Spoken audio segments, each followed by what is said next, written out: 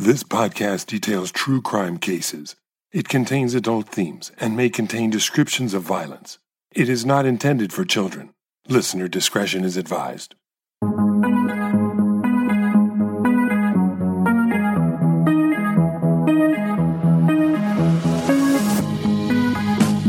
Thank you for joining me for today's episode of Once Upon a Crime. This is the last part of a 3-part miniseries detailing the case of a serial killer who terrorized Northern California in the late 1970s and early 1980s. Because the murders occurred on hiking trails in state parks, national forests, and coastal areas, he became known as the Trailside Killer. This week, I'll continue the story where I left off in episode 205. We learned last time that over a period of just over 1 year in 1979 to 1980, 3 women were found murdered on Mount Tamalpais, a popular hiking spot located in Marin County, California. Investigators began to suspect that the murders may have been committed by the same individual, and they were dealing with a serial killer. As more resources were allotted to patrolling Mount Tam for the killer, he realized he would have to stalk his next victims in a different location or risk being caught. He next focused his attention on Marin County seashore, and then further south to Santa Cruz County, where he continued his brazen daytime attacks on unsuspecting hikers. This is where I'll pick up the story. I'll end this episode and the series by detailing how his bold actions led to his identification and finally brought him to justice. But first, a note before we begin. Every once in a while, I do an ultra deep dive into a case and research it so thoroughly that I can share the case in detail with you without having to write out my usual script. So I'll be presenting this last part of the series in a more casual style while still providing the complete story. You may remember that I presented the Eileen Wuornos case this way last year. If you're ready, let's begin part 3 and the conclusion of the Trailside Killer case.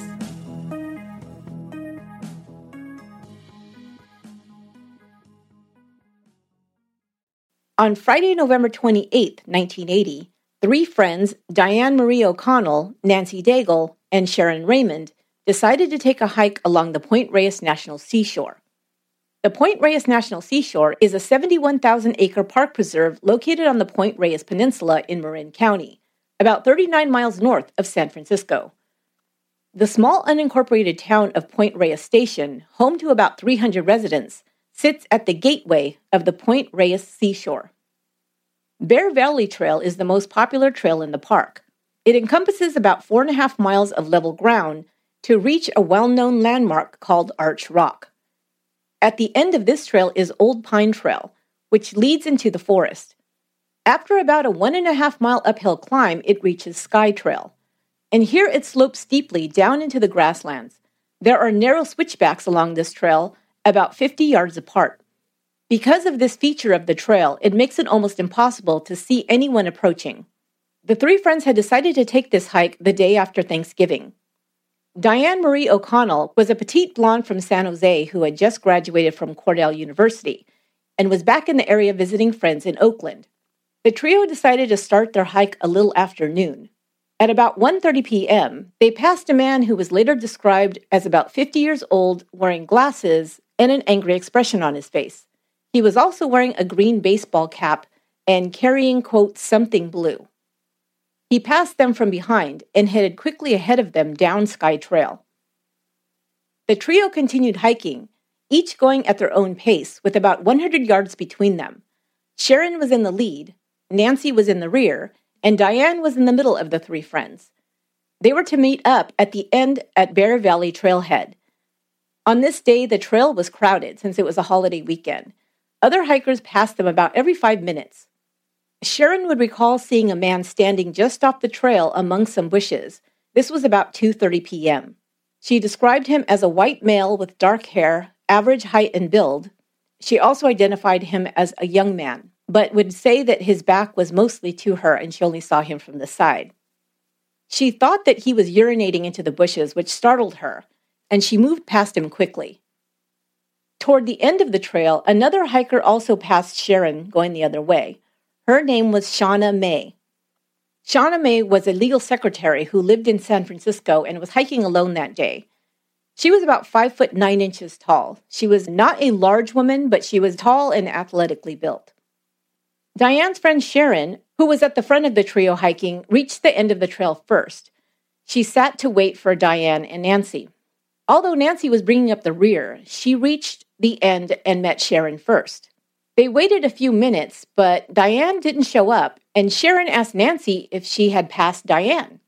Nancy said she didn't. She said that Diane was ahead of her the whole way, and she didn't pass her at all. So they were a little confused at this point. So they went back down the trail to look for their friend, but they didn't find her anywhere. They finally decided they needed to report her missing to the park ranger at about 5 p.m. But as you can probably guess, the man that they had seen wearing the baseball cap and standing among the trees was David Carpenter.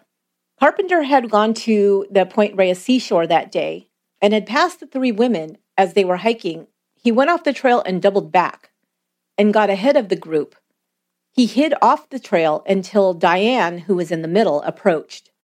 He stepped out into the path and pointed a gun at her. He then motioned her into the bushes. But as he was doing this, a second hiker approached coming from the other way. This was Shauna May, the other woman that Sharon had passed earlier. Shauna came upon them as he was pointing the gun at Diane. And now he had to think quickly and figure out what was he going to do. His plan was to kidnap Diane, take her into the woods and rape her and probably kill her. But now with two women to contend with, his plan was ruined. He then pointed the gun also at Shauna and threatened her as well, and took both women off of the trail. He got them off the trail and up into a secluded area and forced both of them to take their clothes off. He then had them fold their clothes and lay them neatly on top of their backpacks. Just about 10 minutes later, a group of hikers in the area heard 2 gunshots, but they didn't investigate. Diane's friends had already reported her missing around 5 p.m. Not too long after that, a friend of Shauna's, named Margaret Johnson, also reported her missing when she didn't arrive at the appointed time. Searchers began combing the trails for the now 2 women that were missing, and the search continued until about 11 p.m. when it was too dark to see anymore, and the search was called off until the following day. The next day, early in the morning, a larger search began.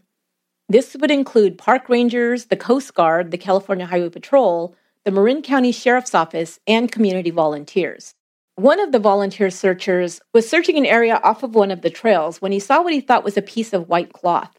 He squeezed himself through a thick tangle of brush and looked down to see what he thought looked like a tennis shoe. As he approached closer, he realized what he was looking at was 2 badly decomposed bodies.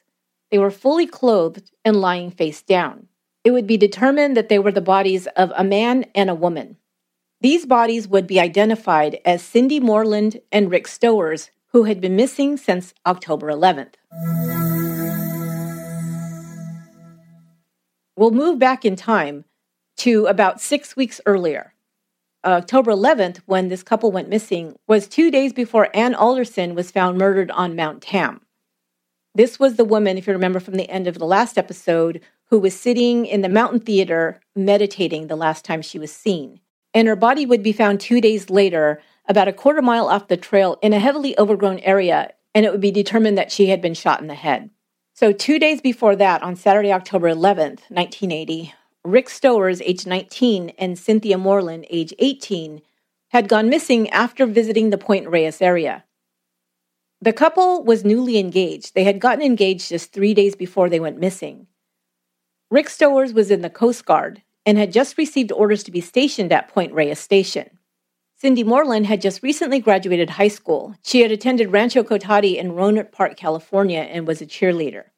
On that day, they traveled together to check out the town where Rick would be staying and where they would begin their life as a married couple. She knew the area a bit. She had hiked there before. The couple was seen in town up until about noon, but they didn't return home that evening. Some of their friends thought that maybe they had eloped, but the family didn't think so because Cindy was very excited about planning a wedding. When they reported the couple missing, the police didn't take the disappearance very seriously. They just figured that these are 2 adults who went off and, maybe went on a trip or maybe eloped. And so it was recorded, but it wasn't seriously followed up and they weren't searched for. The family also contacted the Coast Guard, which of course Rick was a member of, but Coast Guard officials said they would have to wait 30 days before they began an investigation, and instead they just marked him AWOL, or absent without leave. Rick and Cindy's families didn't wait for this. They started their own investigation, but they found no sign of them. Now, 6 weeks later, while searchers are looking for 2 missing women, they find the bodies of Cindy and Rick. Now, these murders would not right away be tied to the Trailside killings because we're talking about a male and a female victim, where before, all of the victims so far found on the trails had all been women who were alone. So after making this discovery of 2 people dead on the trail, but not the 2 they were looking for, you have to imagine that the horror began to mount. What is happening in this area? The search continued, and later that afternoon, other searchers find the bodies of Diane O'Connell and Shauna May. They were found in a drainage gully just a half a mile away from the other bodies that were found. Both women were lying face down, side by side. One arm was draped over the other body. Both women were found nude. At the top of their heads were their clothes and knapsacks placed in neat stacks. Diane had been strangled with a thin wire, and she had also been shot in the head. Shauna had evidence of wire being placed around her left wrist. She had been shot twice in the back of the head and a third time through her right eye. So investigators, after studying the crime scene, came up with a theory of what happened that day. The killer took both of the women off the trail. They believed that his main objective was to abduct, rape, and kill Diane O'Connell. But when Shauna May walked into the scene, he took both women off the trail. Their theory was that he first tied up Shauna with a piano wire, raped Diane, and then strangled Diane, but didn't kill her. He didn't want to call attention by firing a weapon before he raped the second woman, because remember, there were people in the area and shots were heard. He probably strangled Diane into unconsciousness, but she wasn't yet dead. He then raped Shauna, then placed them both, or made them both, lie face down. He shot each one in the head once, but then he returned to Shauna and shot her twice more. Witnesses heard 2 shots and then 2 more shots about a minute apart. What they believed that Shauna was shot repeatedly out of anger because her appearance ruined the plans he had to kidnap and rape Diane. So at this point, there finally is a break in the case of the Trailside Killer.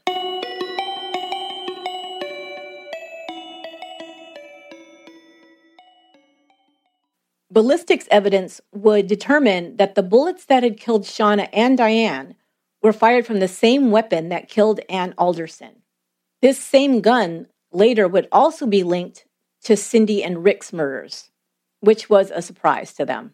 So now they knew that it wasn't just women, although the majority of the murder victims were women, but also a couple was murdered. Now, they tried to figure out why this would be.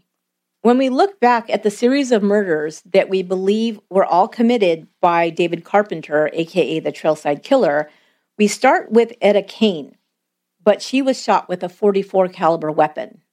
What we'll find out is all of the other shooting victims were shot with a .38 caliber weapon. This was the first murder attributed to him. All the other evidence pointed to it being the same killer on Mount Tam, but the weapon. So that was something that was a little bit of an anomaly. We don't know about that weapon. Was that something that he had? Was that something that he stole? Because I talked about before that he would break into homes and steal things. It's possible. One thing that I did find in my research was that there was a .44 caliber weapon that had gone missing and reported stolen from a home on the same street where David Carpenter lived with his parents. So that's a possibility. That's where he got that gun and possibly ditched that gun after that one murder. Why? We don't know. The .38, from what I understand, is a smaller weapon. It's not quite as powerful. Maybe it had to do with it made too much noise. It was too hard to conceal. I don't know. But we do know that after that, he would use a .38 caliber weapon, but not right away, because the next murder that we believe was committed by the Trailside Killer was in October of 1979, Mary Frances Bennett, the jogger who was jogging near Land's End. Now, if you remember, she was stabbed to death. This very well could be because he switched to a knife rather than a gun, because you don't have to worry about the sound, somebody hearing a gunshot. He was committing all of these murders during the daytime and in places where there were other people not far off. So he may have wanted something that would not call as much attention to the murder as it was taking place.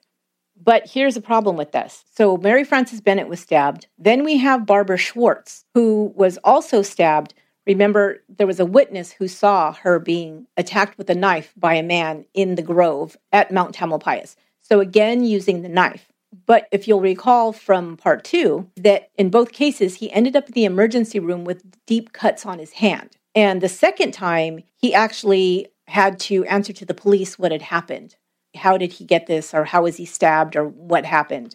So, number one, he realized that it's not as easy to murder somebody with a knife. You're very likely going to end up with cut hands. We know this if you hear about stabbing deaths. That's one of the things that police will follow up and look for. Is there somebody who has come into emergency room with cuts on their hands? Because it's very common that happens. So to avoid that, now went back to find another gun. And we also, you need to recall that at the same time, he was trying to get his so-called girlfriend / pen pal, Molly Purnell, to buy him a gun. And he was specifically wanted her to buy a .38. Okay, so that all fits together. Ann Alderson was the first one that we thought that he had killed with a gun. But now we know that 2 days before, the same person with the same gun killed Rick Stowers and Cynthia Moreland. Now, investigators would try to figure out why this was so. They came up with a couple of different theories. They thought that maybe the killer had stalked Cynthia Moreland, thinking she was alone, and then Rick showed up, so he killed them. Or their second theory was that he simply killed the couple to test out the new weapon, the gun that he had just bought. And that's pretty chilling to think about, but that was one theory that they had. And here's a question that I had that I wrote down as something that intrigued me and made me really kind of pause. Why did he return to the same area where he had killed the couple weeks before to stake out and kill another victim? The bodies of the two women were found just a quarter mile from where he had dumped the body of the couple 6 weeks earlier. Why would he go back to that same area? Did he want them to be found? Was he wanting to take credit for 2 more murders that people hadn't yet discovered? Or did he think his next victims wouldn't be found because Cindy and Rick's bodies had not yet been discovered? Maybe he thought that was a good hiding place so he could do that again. It's a very strange pattern for a serial killer. Ted Bundy took several of his victims and dumped their bodies in the same part of one mountain. And I believe that they weren't found for quite a long time. So he knew that that was probably an area these bodies wouldn't be found. Now investigators knew that for sure they were officially looking for a serial killer.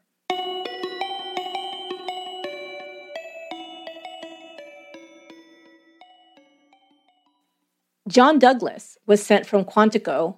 And John Douglas, of course, you know, is the FBI agent who specialized in serial murder. He was one of the founding members of the Behavioral Science Unit, which was the specialized branch of the FBI that began to research and study serial murder.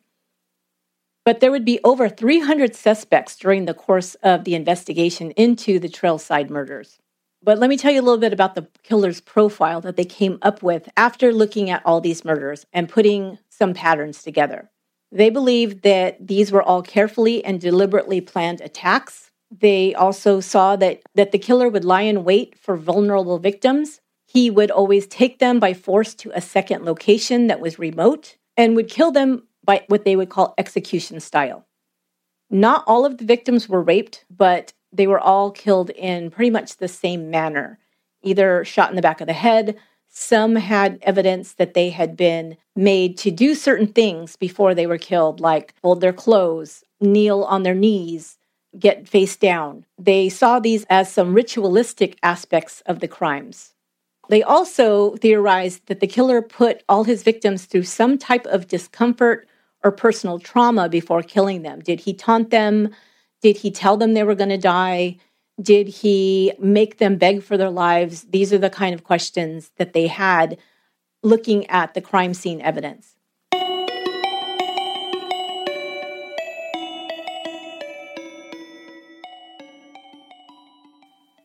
Hikers and visitors to national parks and campgrounds in the area were now specifically warned about these murders. Permits for overnight camping were suspended. Attendance in many of these places dropped to about a third of the normal tourist crowd numbers. Park police and deputies were positioned at trailheads to stop hikers at Point Reyes. And here was the posted warning after the Point Reyes murders. It said in all caps, "Because of the tragic discovery of 4 bodies in the park on November 29, 1980, and this is underlined, please do not hike alone." Then it goes on. "Everyone should hike/camp with at least one other person, and they should stay together as much as possible. Women should be especially cautious, and under no circumstances travel alone." A $25,000 reward was now offered by the Sheriff's Department. It was the largest ever offered in Marin County. An anonymous donor would add to that reward, bringing the total up to $37,000.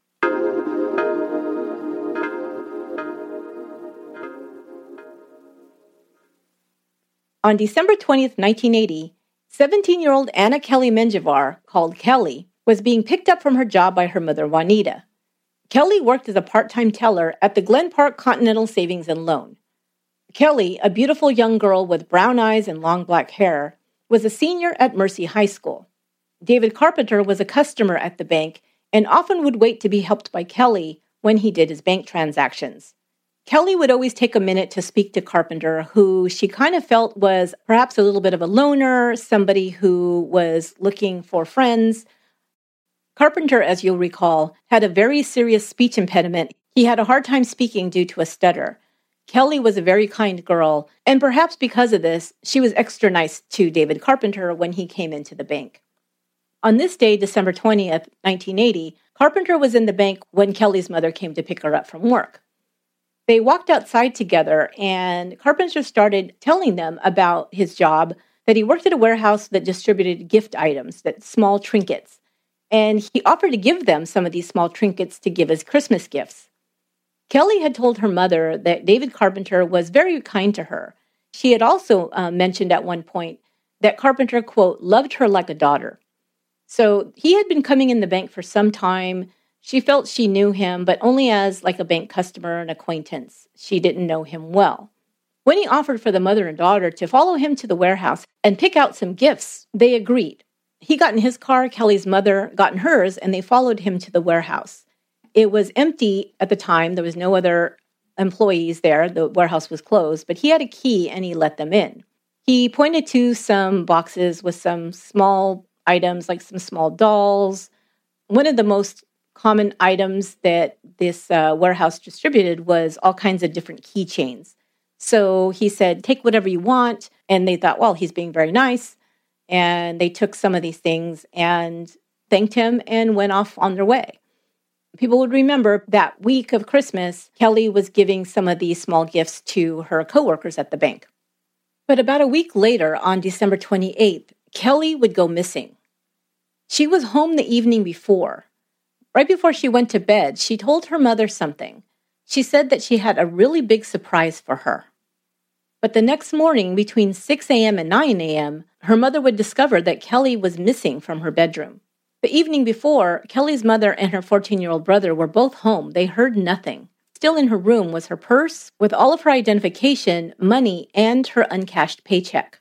Her mother reported her missing, but the police decided to treat her as a runaway. Of course, her mother didn't believe that. She said if she ran away, why would she take her purse or her money or cash her check? As well, she had no big problems at home or school, her mother said. The manager at the bank where Kelly worked and had an account watched the account that no money had been withdrawn from her bank account either. Kelly had just vanished as the days turned into weeks.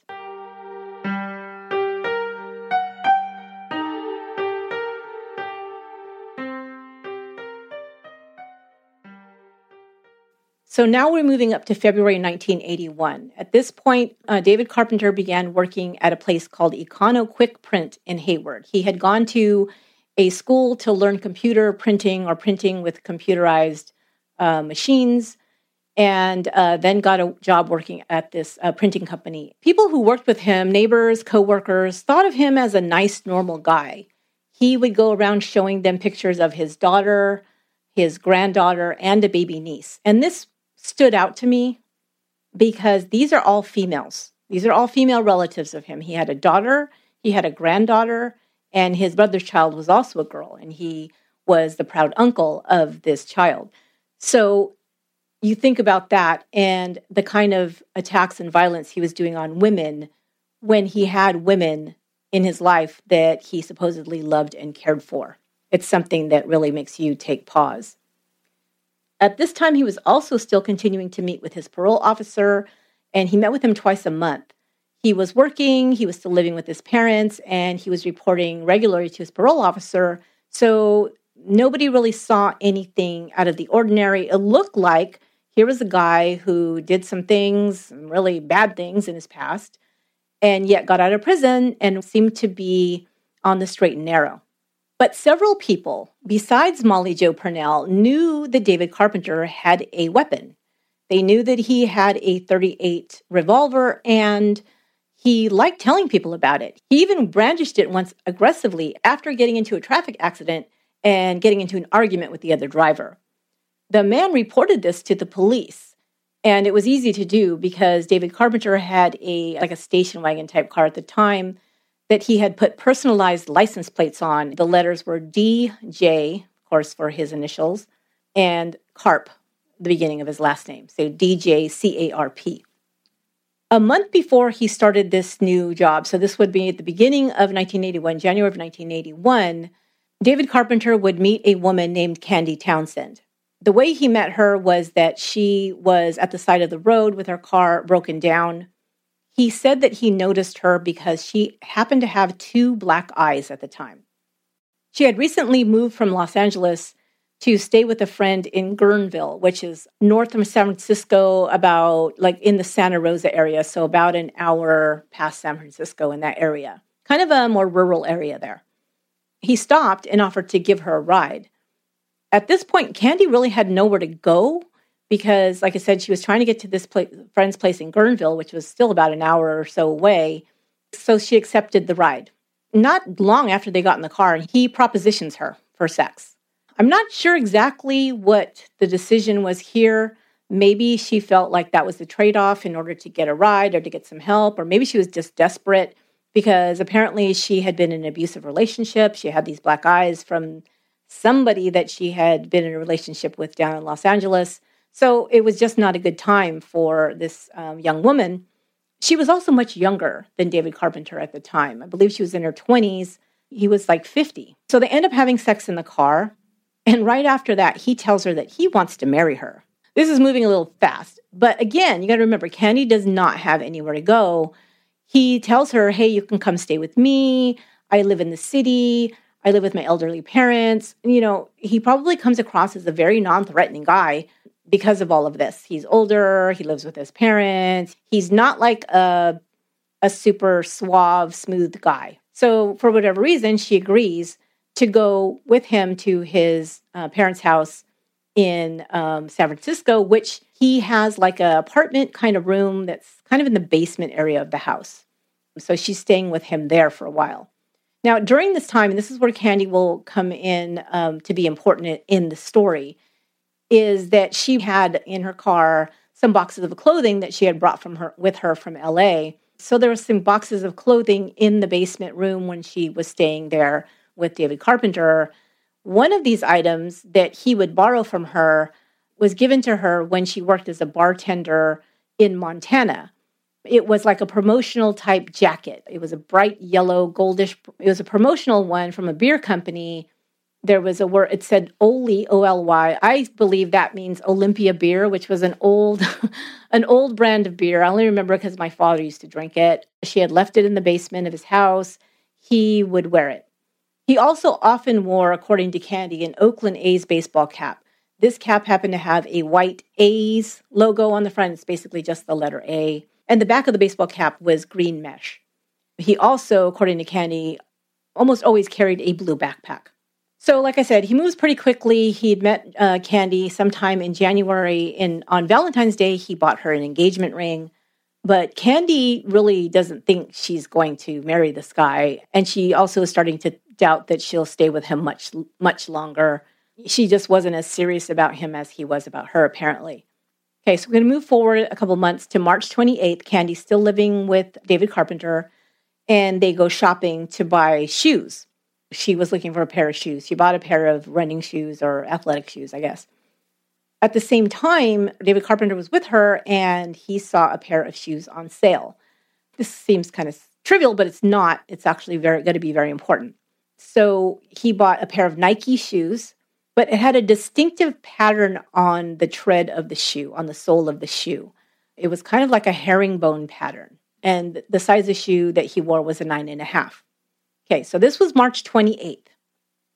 March 29th, 1981, we're going to have our next attack. Now, this one is really going to be what blows everything wide open.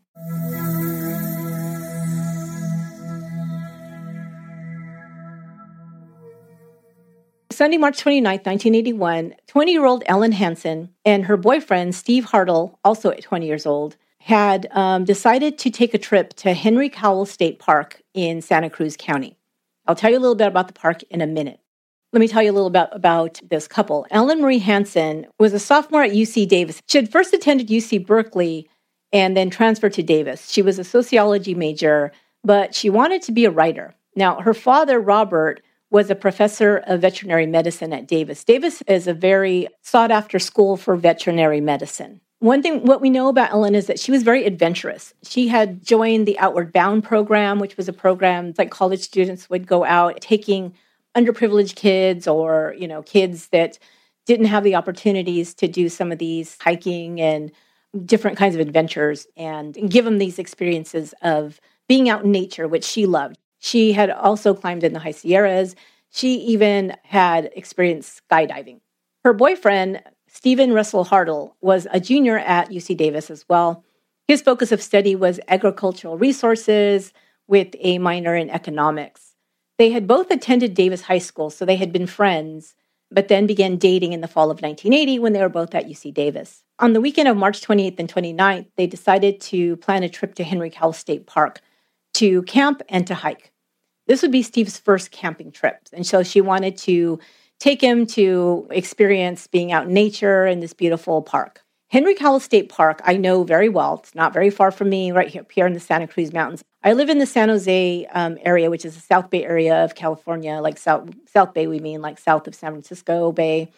I drive just a few miles up over the hill, over the summit to the Santa Cruz area, Santa Cruz County, the Santa Cruz Mountains. So Henry Cowell State Park is this beautiful redwood park that's right in the heart of the Santa Cruz Mountains. It is located just south of a town called Felton and pretty close to UC Santa Cruz. Now, the Henry Cowell State Park has more than 15 miles of hiking trails, and some of these trails will lead to small sandy beaches near the San Lorenzo River. When you're in the Henry Cowell State Park, there are places where you can overlook a view of the Santa Cruz Mountains and towards Monterey Bay. There's lots of rivers, like I said, the huge redwoods. And ridges and canyons that you can, go hike at and discover these natural areas. So that Saturday, the couple arrived at 11 a.m. They pitched their tent at their campsite. Then they got into their car and drove into the city of Santa Cruz to visit the Santa Cruz Boardwalk. Now, that's one of the things that everybody does if you go to Santa Cruz is you need to go to the boardwalk, the world-famous Giant Dipper roller coaster, the Penny Arcade, and all these things. It's like a carnival boardwalk. So they went there to the boardwalk, spent the day there, and returned to their campsite about 5 p.m. Spent the night in the campsite. They only had 2 days because Steve had to be back to school, so it was like a very short little vacation. Sunday, they woke up around 9 a.m. and got back in their car and drove to Monterey. So Monterey is where they have the pier, the wharf. It's also one of these places that tourists like to go, even though a lot of people go there. It's not very big. It wouldn't take you very long to go up and down the wharf, maybe grab a bite to eat. But it's a nice drive. You get to see the coastline and all of that. So, she was probably doing some sightseeing, showing her boyfriend this area. So they returned to the campsite around 2 p.m. They were one of 90 campers that weekend. They decided to take a nap until about 4 p.m. They were going to return home that evening. They decided to take one last walk in the redwoods before packing up to return home. They started on the Pine Trail, which is kind of like the starting trail to get to the very popular Ridge Trail. From there, you can walk to an area called Cathedral Grove. And this is, again, one of these landmarks that everybody knows, people take pictures of. If you go anywhere in Santa Cruz, you'll see postcards with the Cathedral Grove, what it is, it's a ring of redwoods growing out of one giant ancient redwood tree base. So it's in a circle. So that's why I call it Cathedral Grove. You can stand in the middle and you can look up and see these, giant redwoods. It's just a really beautiful spot. As they were in Cathedral Grove, a man started walking towards them. He would be described as being out of breath. He was wearing a baseball cap and a gold jacket and looked like he was reading a map. He also had a backpack on, a dark-colored backpack, and was wearing dark-framed glasses. So where they were standing in the Cathedral Grove was about 500 yards from a redwood observation deck. This is the highest point on Ridge Trail. It's about 700 feet up, and it overlooks the park, and you can also actually see the Santa Cruz beach from there. So where they were standing, you would have to walk kind of up the trail and up some built-in steps to go up to this observation deck where you could see everything below you. As they saw this man pass, he was going up towards the observation deck. So they're still standing down below in the grove. Up on the deck at that time is a 45-year-old man with his 16-year-old son. They just happened to be standing on the deck, just looking, down at the woods and the trails below. The man's name was Leland Fritz, and his son was named Ken. So they encountered this man with the bright yellow jacket on the deck. You can imagine who this is. You probably don't have to guess. They observed the man in this yellow jacket looking down below, and he looked to be scanning the trails like he was looking for something. The reason why this stood out to them is because most people go up onto the observation deck and they look out into the bay, to Santa Cruz. Those are the views. But he was looking straight down into the trails that were below him instead of at the views. From there, you could actually see a pretty large portion of the Ridge Trail from the observation deck. Another description of this man that Leland Fritz would give was that he was about 175 pounds, 50 to 60 years old, balding, and wearing glasses with dark frames. Leland Fritz would speak to this man, and he said that the man spoke without a stutter, but he noticed that he spoke very slowly and very carefully. So this is probably David Carpenter's attempt to not be described as a person with a stutter. So he was being very careful with his words, and he said he was using very short sentences. Okay, so back down to Stephen and Ellen. They spent a few minutes in the grove, and then they retraced their steps, heading back towards the observation deck. So up ahead of them, as they were coming up towards the observation deck, they saw the man in the gold jacket standing in the path ahead of them. At this point, it had been almost an hour since they had first seen him. The man was kind of standing in the middle of the trail.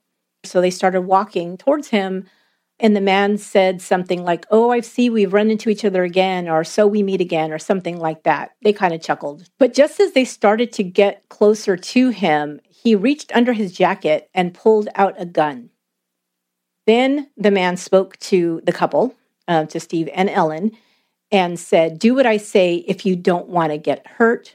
And then he instructed them to put up their hands. Steve, I guess, stopped first and cautioned his girlfriend, Ellen. He said, "Hey, he's got a gun," and told her to stop, because I think he saw it first. The man then instructs them to walk into the bushes, and he's got the gun pointed at them. Steve said, "I was close enough to the man to see him very clearly." He said his bottom teeth were slightly yellow and crooked. He had flared nostrils. He had black hair, and he said he used very short sentences. Steve tries to give him his wallet to say, "Hey, dude, don't hurt us here. I don't have a lot of money, but here, take it," or something like that. But then the man tells him that he doesn't want to rob him. He says this to Steve. He says that he's going to rape his girlfriend. But at this point, Ellen is not going to go down without a fight. She becomes defiant, and she is sure pretty panicked, but also assertively says, no, I won't let you. She tells her boyfriend, Steve, don't listen to him. This is her words that he would quote later. Don't listen to him, Steve, because he's going to shoot us anyway. And how many times do we say this? If somebody's trying to commit a crime against you when they're trying to take you from one location to another, that is a very bad sign. She starts approaching the gunman with her hand stretched towards him as if to grab the gun. I think it's, one of those things that's just an instinct, like, to stop what's happening. But the gunman keeps telling them to go back down the trail. He's trying to direct them back down the trail because he's trying to direct them off the trail, and that's his normal pattern, right? We always know that he gets the victim off the trail, and that's where he attacks and kills them. Steve continues to try to reason with him, begging him, telling him to let them go, saying they won't report anything, just let us go. I'm sure they're terrified at this point. At the same time, as the gunman is moving towards them, they're moving back. They're trying to put distance between themselves and the man with the gun. So Steve at this time is walking backwards, and there's a little dip in the path on the side of the path, and he starts to lose his balance because he's stumbling as he's going backwards, and he kind of steps off into like a little, ditch or something like that. As he starts to stumble, Ellen actually steps between him and the gun. And this is when 2 shots are fired. At that moment, Steve loses his balance. He actually gets hit by a bullet in the neck and falls. Then the gun is fired twice at Ellen and once more at Steve. So the bullet hits him in the neck. It ends up hitting him in the main artery in his right arm. The bullet actually lodged in his chest about 2 inches from his heart. So people are on the observation deck. They hear these shots. They hear 4 shots in total, but there might have been a 5th shot. They're not sure if it was a 5th shot or an echo. Steve at this point loses consciousness and is face down. He believes it's just, a few seconds later or so when he comes to and looks next to him and sees Ellen. She's also face down and bleeding and has been shot in the back. He is able to pull himself up enough to see that the man who shot them is fleeing. He sees the lettering on the back of his jacket. He's able to get up, and he starts running up the trail towards the observation deck, trying to get help. Leland Fritz, the man who was there with his son on the observation deck, sees the bleeding man coming towards him, yelling, "My girlfriend's been shot." As he's trying to help Steve, he tells his son to go run for help. But coming from the side of the grove is the man in the gold jacket. Steve recognizes him as the man who shot him and starts yelling that that's the shooter. And he's terrified because he thinks he's coming to finish him off. But the man runs past. He runs right past them. All of these witnesses that are there, including Leland Fritz, including other people that are there who start coming because they're hearing these shoutings. They're seeing this man is bleeding. So campers are coming. One camper ran to warn other campers in the area that there was a man with a gun in the park. A couple arrives and they try to help Steve, who is bleeding very profusely and is hysterical. And just by luck, the woman who is part of the couple is an emergency room nurse. So she starts trying to slow the bleeding and to calm Steve down. He's now in the area where there's a picnic grove, and this is where the woman who's a nurse is tending to him. And now they see the shooter again headed towards the picnic grove where he's being taken care of. The first thing Steve does is, freaking out, he yells to the woman who's helping him to run away. He tells her, the shooter's coming, run, run.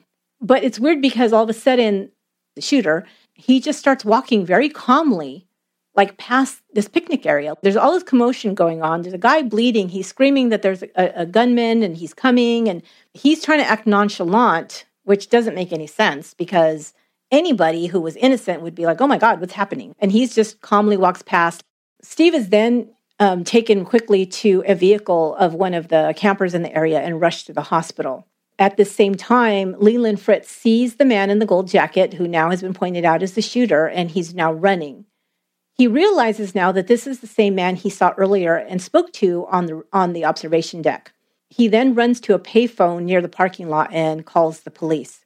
At the payphone, he's closer to the parking lot. He sees the man again getting into a small red car. The man peels out of this parking lot in this car. It's kind of like sandy gravel there. And he punches the gas pedal and he loses traction and he starts to kind of fishtail out of control. But then, obviously he's panicked. This is what I'm trying to describe here. This guy's jumping in his car, trying to get away as fast as he can, panics, he fishtails the car, trying to get out of the parking lot. So he's calling more attention to himself. So everybody, that saw this happen had descriptions of the man, of the car, of which way he was going, everything. The car, they said, was a foreign make car, boxy, a 4-door car, and they saw that it was headed towards the road that leads out of the park. Now, there was a road that leads out of the park, and then you go one way and you get to the road that's going to take you to the interstate highway, Highway 17, and out of the area. If you go the other way, you actually end up in a small cul-de-sac where there's a residential area. Well, that's the way he goes. He goes the wrong way. There was a 12-year-old girl playing in the cul-de-sac in that area near the park, and she witnesses this red car driving into the cul-de-sac. Obviously, he made a wrong turn. This happens a lot. People will make that little U-turn in that cul-de-sac to get back to the right road to get to the highway. So she watches this. I think he was in a panic and he's trying to turn the car around. She sees him very closely. She could even see that he was perspiring. She identifies the car as a Fiat. There were at least 4 witnesses who gave descriptions of the man. He was about 5'10", 160 pounds, wearing blue Levi's jeans, a yellow jacket, a green cap, white Nike shoes with a dark stripe. He also had a blue nylon backpack and was driving a red foreign car, either a Toyota or a Datsun. Ken Fritz would also describe the lettering that he saw on the back of the jacket said Montana, and also described the shoes as Nike shoes. He said the man was clean-shaven and had dark-framed glasses. He had also been seen without the jacket, and his hat was off later. I think he was trying to take off the things that would identify him, because now he saw that the man was not dead, and he was obviously, could give his description. So that's where they were able to tell that he was balding, because he had taken his hat and his jacket off. So composite drawings are now made of the suspect.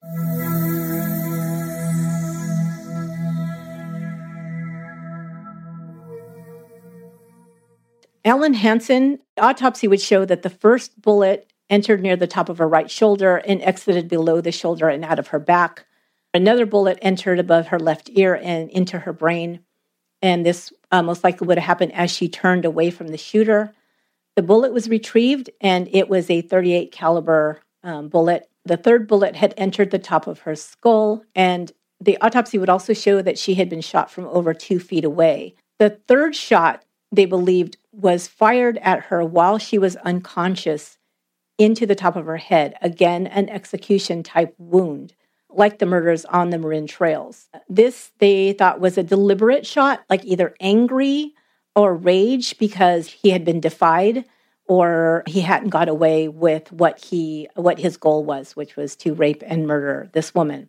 So the other things that now would connect him to the Marin murders was the threat of rape, because Steve, of course, heard him say that he wanted to rape her, the use of a .38 caliber weapon, of course, being on park trails.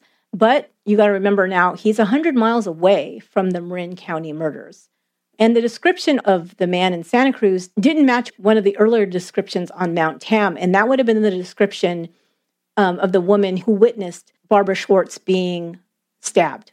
Her description was much different. It was a younger man, thin, black hair, a lot of hair. So there was a discrepancy there in that one description. The crime scene was, of course, swept for any evidence, and 4 unusual shoe tracks were found near Ellen Hansen's body. And they found these to have herringbone patterns, and right away they suspected that this was from a running shoe. The next thing they did was to check out all the registered Fiats in Santa Cruz County, Marin County, San Francisco County, San Mateo, and Alameda. Those were all checked to see if there was somebody, with a record of sexual, violence, that kind of criminal record. One of the things one of the detectives pulled out from the descriptions was the kind of clothing that the gunman was wearing. They said the guy was probably between 50 and 60 years old, but the clothing he was wearing were like flared Levi's jeans and this kind of flashy jacket. And thought, to me, it seems like an older man wearing a younger person's style of clothes. And what he took from this was that, from his experience of being a detective, was that he noticed that a lot of times that ex-convicts would come out of prison after being incarcerated for several years, and they were kind of in a time warp where they were wearing styles from an earlier time that, didn't quite fit their age. So he kind of wondered if this may be an ex-con, and also because of the violent nature of the crime. Steve Hartle was operated on, and then he was in stable condition in intensive care.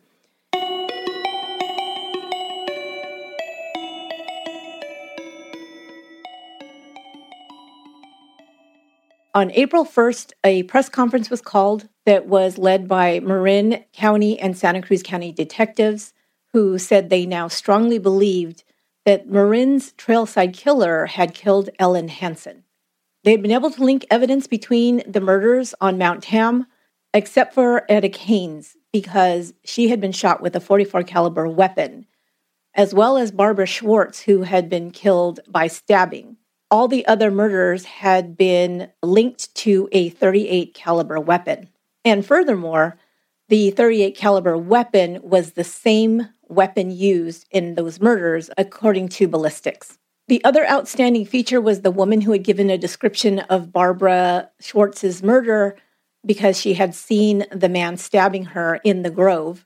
And they had questions because her description was so different from the rest of the descriptions of the man seen and suspected to be the trailside killer. So they actually brought her back to the scene of the crime and had her stand in the same place at the same time of day to see what she could see from the area that she claimed to have witnessed the man and given the description. The detective stood in for the killer and another for Barbara. What she discovered is that she was not able to see some of the features that she had included in her description from that distance. They realized it was about 65 feet away. She had said that she saw he had a dark mustache, but they realized that with the shadows, the trees cast and things like that, it was very difficult to make out any features on his face, which may have been shadows, including hair, facial hair, and the description as far as his age and weight and all of those things. The thing that we find out now from David Carpenter's parole agent is that in April, he also began to change his appearance. He grew a beard and he stopped wearing his glasses, instead switching them out for the first time with contact lenses. The parole officer also noted that he'd quit his job and also had been talking about problems he had between he and his fiancée, that their relationship began to fall apart around March or April. And this, of course, would be Candy Townsend. In April, she actually told David Carpenter that she was going to leave and move out of the house. And he also admitted to drinking heavily since that time. And then there's a strange incident that happens at the Henry Cowell crime scene on April 4th, between the time of Ellen Hansen's murder on March 29th and the beginning of April.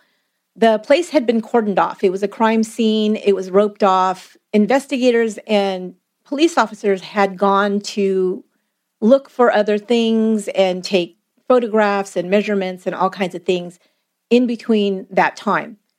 But on April 4th, an officer who had returned repeatedly to the Henry Cowell crime scene found that in the cordoned off area, there were many more footprints of the same type like those left by the killer. Those had already been photographed and documented. Now he saw more footprints in that area. And along with the footprints, he found a large puddle of what appeared to be urine. Now they believed that the killer had returned, perhaps to taunt the investigators. Now, this was found on April 4th, which was during the week. One thing I didn't mention is that if you look back at the timeline of all the murders in all of the state parks, they always happened on a weekend, or if it was during a week, it was a holiday, like the Columbus Day holiday on a Monday. And one of the things that, of course, we know is that Carpenter was working during this time. He worked during the week. He had the weekends off, like many people. But on April 3rd, the day before this discovery was made at the crime scene, it was noted that Carpenter left work early that day. So there was an opportunity for him to travel from his place of work to Santa Cruz. Here's where things start being connected back to David Carpenter. Several people acquainted with David Carpenter had seen the composite drawing of the suspected trailside killer in the paper, in news reports, and remarked, maybe just casually, that they thought the composite drawing looked a lot like him. One of the things that I discovered from reading lots of accounts about David Carpenter and people that knew him is he was a yapper. He talked all the time. He talked a lot. He would just engage people in these conversations, and some of them were a bit odd and also memorable. So here are some of the odd statements that Carpenter made to friends and acquaintances during that time, and these are quotes from these friends. Quote, "If you commit a crime, you should have a gun. There's nothing like the power of a gun to get what you want." And then he said, "Murder is the ultimate crime, and it's the ultimate thing to get away with, the ultimate challenge." Of course, that would be a little bit memorable, don't you think? Here's another one of the statements he made to someone that he knew. Quote, "Some people have strong needs that should be met. I don't have any feelings towards an individual's rights. Rape is the ultimate. The ultimate achievement is to do something like that." Now, that definitely would be memorable. I mean, who talks like that just casually? Carpenter is continuing to work at Econo Quick Print. He is now instructing students in using computer typesetting machines. Remember, his parole officer had said to his employer and his program directors that he should not be working with women. Now he's not only working with women, he's working with young women, and he's also instructing them. One of these students was named Heather Skaggs. I'll tell you a little bit about Heather. Heather Roxanne Skaggs was 20 years old. She had blonde shoulder-length hair and blue eyes. She was originally from Long Beach, California, and moved to San Jose in 1979 after she completed high school. Carpenter worked alongside her in this program, and he became her instructor. He's much older than the 20-year-old Heather, of course. He noticed that Heather did not have a car. She would either have to wait for rides or try to get a bus, and he began offering her rides home, which is strange because she lives in San Jose and he lives in San Francisco, and they actually work in Hayward, which is quite a distance. In April, he tells her that he has a friend in Santa Cruz that's selling a car.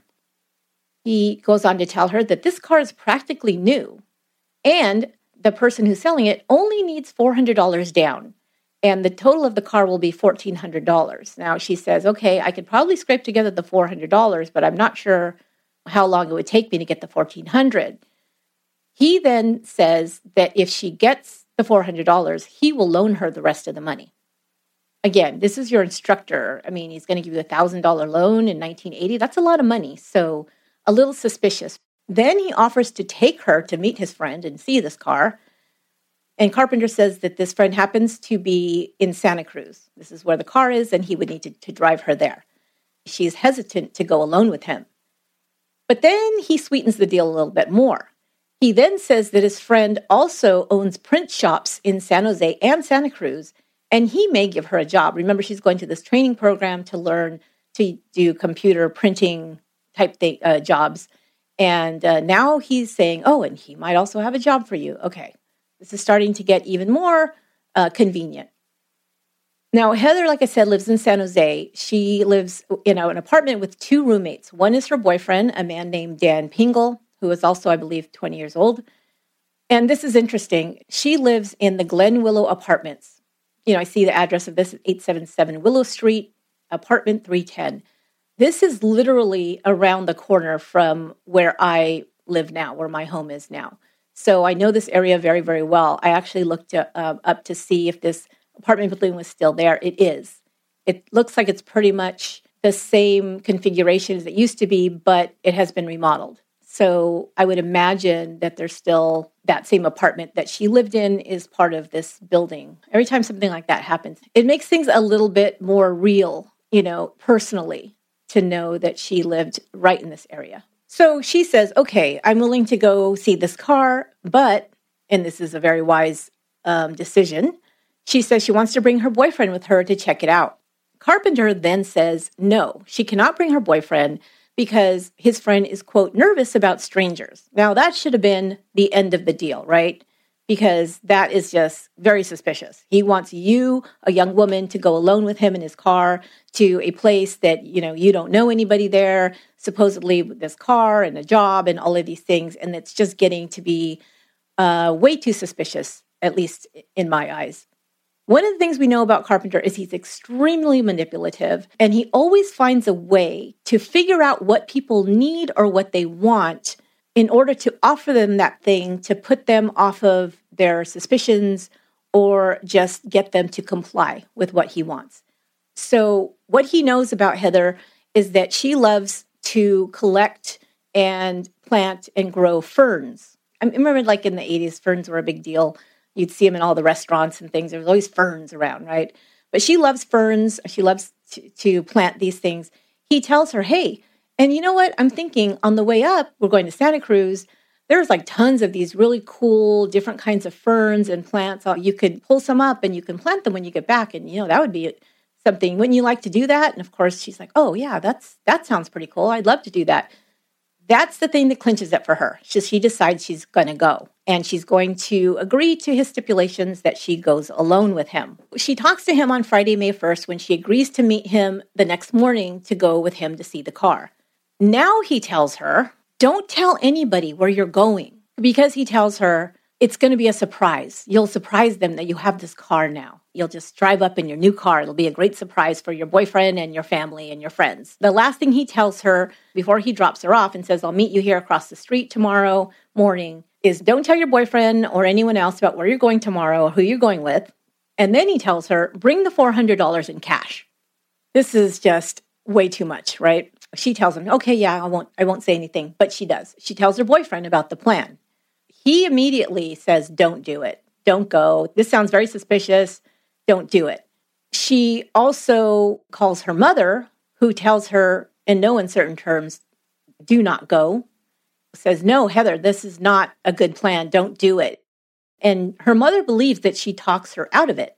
So I guess Heather kind of agreed, like, okay, So she thought she had talked her out of it. So she's like, great, good. She's not going. But then that night she tells her boyfriend and her roommate, if I don't call by 3 p.m., you should be worried. And if I'm not back by 7 p.m., you need to call the police. Okay, if you have to say that to somebody, don't do it, right? I mean, that should be your instinct to tell you, don't do this. But one of the things, like I said, I learned in the research is he's very manipulative, and he always comes across as this awkward kind of, doughy guy that doesn't seem that dangerous. Of course, you would think that these students would know that this guy had a record, but apparently they didn't. I would assume there's some kind of privacy thing or something that they couldn't tell him. But again, if he had been registered as a sex offender like he should have been, that might have been a moot point because it would have had to be reported to people that he worked with and people that lived in, around his neighborhood. But that didn't happen. So he's basically flying under the radar still. She doesn't know that he's as dangerous as he is. But her boyfriend does insist that she write down David Carpenter's name, his address, and his phone number. So the next morning, her boyfriend looks out. He sees a large white or a beige car that picks her up at the corner store. And as I'm sure you've guessed, she does not return. So by that evening, when she doesn't return, Dan calls the phone number that she gave him. That's David Carpenter's home number. David Carpenter's mother answers and tells him that David is at the ballet. Now, this is later in the evening. Dan then calls the police and reports his girlfriend missing, tells them the whole scenario. But they tell him, well, she's an adult, blah, blah, blah.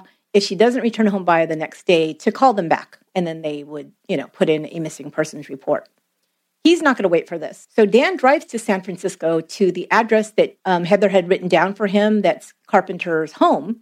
And he sits and waits in front of David Carpenter's house to confront him when he returns to say, hey, where's Heather? He just sits and he waits for him to come home.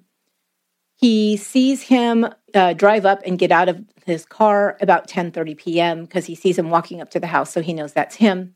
And he confronts him at the steps of his home and says, where is my girlfriend? Where is Heather? You picked her up. She said, you're taking her to see a car. She has not come home. What is going on?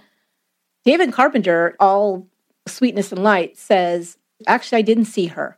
We had the plan to do that, and I was supposed to do it, but I overslept, and I never did come to meet her. And then he produces a receipt to show that his car was in the shop that day, so he couldn't have driven to San Jose and Santa Cruz or anywhere else. This is something that David Carpenter will do. He'll always have some kind of evidence on him to conveniently explain times that things have happened that he's being questioned about and say that, no, it couldn't have been me, I wasn't there. He even has detailed timelines of the days when things happen. He'll say, oh, what happened, 3 months ago on this day. And he will know from morning to evening what he did, where he went, what store he went, what he bought, all of these things. Meanwhile, who does that? Who knows this, right? If somebody asked me, what did you do on Monday? I will have to look up and hope that maybe I put something on my calendar. I'd have to rack my brain. I probably would forget, 80% of what happened that day because we just don't pay attention to those things. But obviously he's paying very detailed attention to all of this because he needs to have an alibi. Of course, makes him even more suspicious. So Pingle now is frustrated because he's not getting any answers and he leaves. But here's the thing. Heather Skaggs is somebody that David Carpenter knows, who works with him. She has mentioned him. She has told them that she has these plans to go see a car alone with him. He's identified as a person of interest immediately because this woman has disappeared. So the next day on Sunday, after the 24 hours has lapsed or whatever, Dan reports his girlfriend Heather missing with the San Jose police. They tell him that they will need to interview Carpenter because, he gives them all that information. Heather's mother, Mary Skaggs, arrives from Long Beach, where she lives. She immediately goes to the printing school to ask the director there of the school about David Carpenter, wants to know more about him. Who is this guy who she was supposed to have been seen last with? That's when she learns about his record of sexual offenses, because obviously now the director's like, oh my God, one of our students is missing, who supposedly was with David Carpenter. And of course, he knows or she knows about Carpenter's past and his records. So now that is very relevant. Mary Skaggs is not at all happy about this investigation really not getting jump-started to find her daughter. So she goes to the San Jose Mercury News, the big local paper, and speaks with a reporter about all of this. About her daughter missing, about David Carpenter, I'm not sure if they used his name, but saying she was supposed to have been seen last with somebody who had a record for violence against women or a criminal record.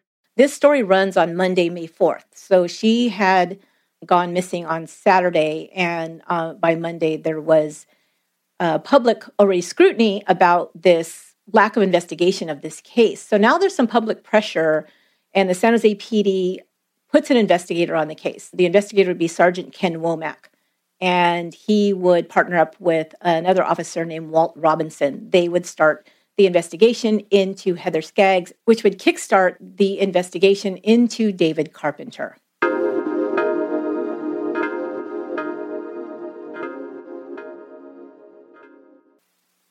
So on Monday, May 4th, David Carpenter was contacted by his parole agent and said that he needed to meet with him.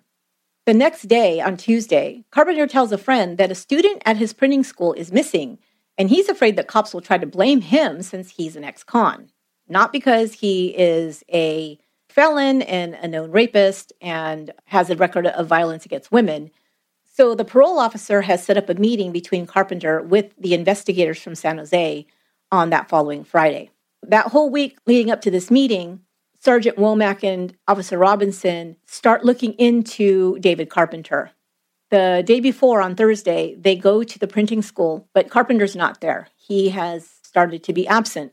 The director at the printing school is asked what kind of car Carpenter drives, and they're told that he has a couple of different cars that he drives. One of them is parked outside in the parking lot of the school. They go out there, and this is when they see a dirty red car in the lot that's a Fiat. Now, Sergeant Womack remembers the car description of the red Fiat from the Santa Cruz Henry Cowell murder and shooting of Stephen Hurdle. He takes photos of the car. He then looks inside, and he sees a lot of crumpled up tissues on the floor on the passenger side. One of the things that he had written down that Heather's mother had told him when she was interviewed by him was that her daughter Heather had a habit of dropping tissues behind her wherever she went.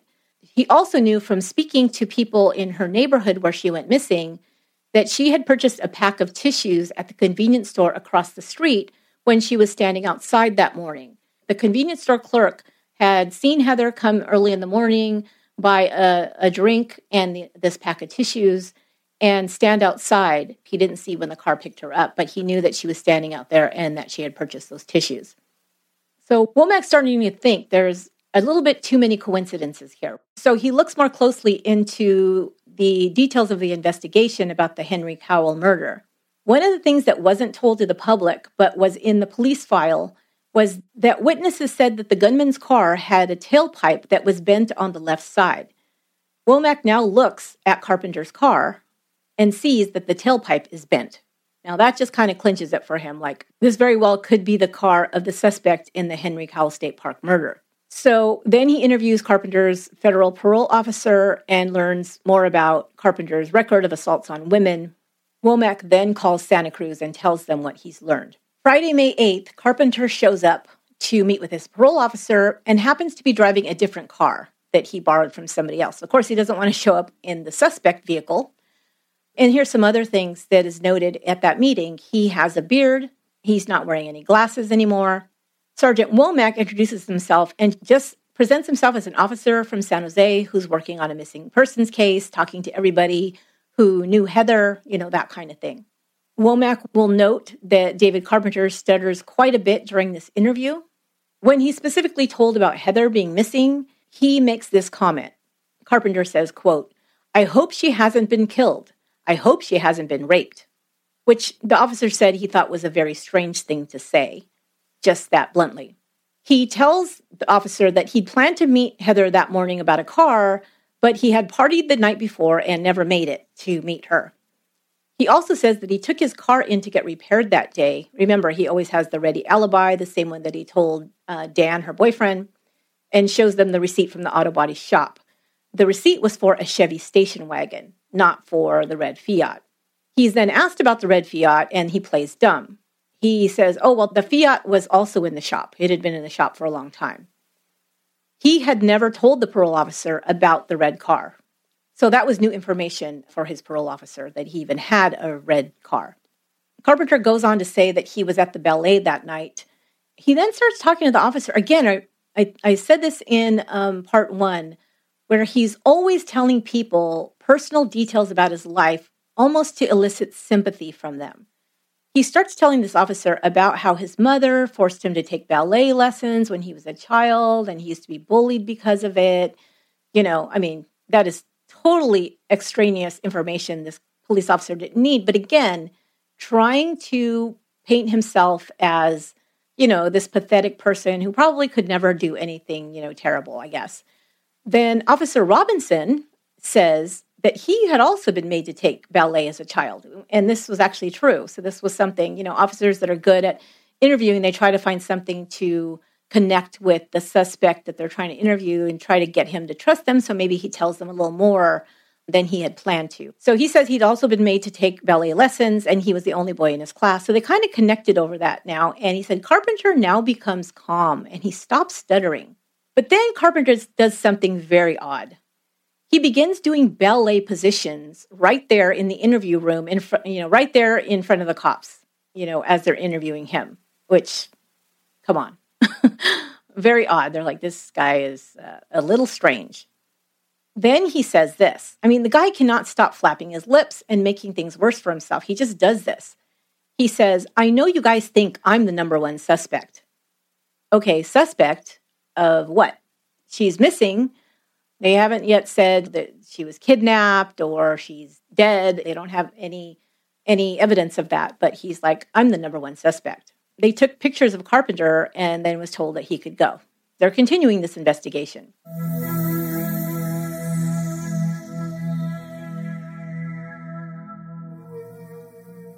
Now, both Marin County and Santa Cruz believe that this may be a good suspect for the murders that they have unsolved in their area. Surveillance now is started on David Carpenter. The departments that are involved in the surveillance are the San Jose Police Department and Marin County and Santa Cruz County Sheriff Departments. They all took part in planning to surveil Carpenter. And one of the things they said is, the weekend is coming up. And this is when these murders happen. We would hate for another murder to happen now that we have him in our sights as a suspect. So we need to watch him. The FBI is also contacted, and surveillance begins on May 9th, 1981. And what they observe is that Carpenter seems to know that he's being followed because he starts driving very erratically. He's weaving in and out of lanes. San Francisco is a place that is really easy to lose somebody because there's a lot of one-way streets, narrow streets, and he knows the area very well. So he really tries to, give them the slip. But there's more than one person following him. There's people that are staked out by his house. There's people that are staked out by his place of employment and watching him pretty much around the clock. There's a federal SWAT team van actually parked on his parents' block and a helicopter overhead that is used to watch him when he leaves. So they call in the helicopter to follow him so they don't lose him. So an entire task force at this point would be organized to catch the Trailside Killer. And some of the other organizations that were part of this task force included ATF agents, the FBI, and police and deputies from San Francisco, Marin, Santa Cruz, and Daly City. So one of the things that they noticed during their surveillance is that Carpenter spent a lot of time at a department of a couple named Jeff and Karen Williams. Jeff's real name would be discovered to be Shane Mitchell Williams. He was the friend that I told you way back in part 1 who had befriended David Carpenter while they were incarcerated together. And at that time, Shane was serving 6 years for bank robbery. He had been released in 1980. But now he was wanted for a holdup of a bank in Arizona. It was actually a bank holdup that was done by both him and his wife, Karen, on March 12, 1981. In April, he and his wife had come to San Francisco, and once they got there, they held up the Bank of America on Lombard Street. So he was continuing with his bank robbing ways. Then on May 8th, he held up a savings and loan on Polk Street, again in San Francisco. A large male bank teller chased after him. He got away with about $500 in cash. And the bank teller was then blocked by Karen, Shane Williams' wife, who attacked the teller, kicking him and biting him and basically just, jumping on him to allow Shane to escape. She, of course, was caught and arrested on suspicion of aiding a bank robbery suspect. A couple of days later, the FBI surveillance van recorded Carpenter removing a suitcase and a dark backpack from a vehicle in front of his house. And if you remember, the dark blue backpack was described as something that the killer had in the Santa Cruz murder. One of the things that they really wanted to try to find was, of course, the murder weapon, and they were wondering if maybe it was in this backpack. Now, they had gotten information about the murder weapon because the ATF had contacted Molly Purnell. They were looking at known associates of David Carpenter to see if they had purchased a weapon, and they saw that she had purchased a weapon, a .38, which, of course, they know is the murder weapon in several of these killings. She had also reported it stolen. This was something that Carpenter had told her to do. Once she gave it to him, just reported stolen. But they leaned on her until they explained to her that she could be charged as an accomplice to murder if this weapon that she purchased ends up being the murder weapon that they're looking for. So that she then admits that she did buy the gun for Carpenter, and it was the reason that she said she had bought it for him was because she owed him money, and he told her that she could do that in exchange for the money that she was supposed to pay him back. A tracker now was also placed on Carpenter's car, the Fiat. 2 days after they talked to Molly Purnell, Carpenter picks up Shane and Karen Williams from their apartment building in San Francisco and takes them to his company's warehouse. This is something later on that will be information given by Shane Williams. Carpenter then got a bag out of a file cabinet in the office, and then they all returned to the Williams' apartment. There, he pulls out a .38 caliber Black Rossi revolver from the blue backpack and gives it, along with a box of bullets, to Shane. This trip to the warehouse had been watched by FBI agents, so they were able to corroborate the time and the place and who was there. And then later, when they were able to interview Shane, they got more of the details that there was actually a gun that was given to him on that day. The other thing they were able to do was to link the clothing that the killer was described wearing when they interviewed Candy Townsend, who now was no longer in a relationship with David Carpenter, had moved out. They interview her that week as well, and she describes the gold jacket that disappeared in either late March or early April when she was living with Carpenter. She said that he told her that somebody had stolen it from her car, which she thought was odd because she knew that he was very like a fanatic about always locking up all the doors in his car and making sure everything was secure when he left his car. So she wasn't sure how somebody stole things from his car. The clothing she described were very similar to the ones that the witnesses saw the killer wearing in Henry Cowell State Park. So they figure at this point now that they have done all their investigation that they need, and they believe that they now can arrest him on suspicion of being the Trailside Killer. This arrest takes place on May 15th, 1981. It was 1 week of surveillance. They showed up at his residence with search warrants for both cars and his house. The FBI SWAT team was outside in the van. The San Francisco Police Department was there. The San Jose Police Department was also on hand. Daly City officers were there. So Sergeant Womack and his partner, Officer Robinson from San Jose, had really cracked open this case when they made the connections of the Heather Skaggs disappearance to David Carpenter and tied that to the description of things from the Henry Cowell State Park murder. But they since had been assigned to another part of the investigation, so they were not on hand for the arrest. But in Robert Graysmith's book, which is very detailed, I'll give you guys information of that in the show notes. If you want to really get into a lot of the even more detail, it's a very, very well done book. And he's the one that makes sure to mention the San Jose Police Department officers, Sergeant Womack and Robinson, for being the ones who were key in getting this investigation against Carpenter rolling. They wait for Carpenter in front of his house, and as he leaves for work, they approach him. As soon as the officer, and it's a Santa Cruz officer, approaches him, he begins stuttering very badly. Of course, this happens when he's under stress. He tends to be able to control it more when he's calm or when he's planned what's going to happen or what he's going to say, and he speaks more slowly during those times, and the speech impediment is not as evident. When the officer says they're there for a search warrant and this is what they're looking for and gives them that information, Carpenter, again, the guy has verbal diarrhea. He is just always just shooting off his mouth and saying really dumb things. He says, quote, "That sounds a lot like murder, a capital case." Why would you go there immediately? Like, just really dumb. He then refuses to speak further. He should have not said anything at all because that was a super dumb thing.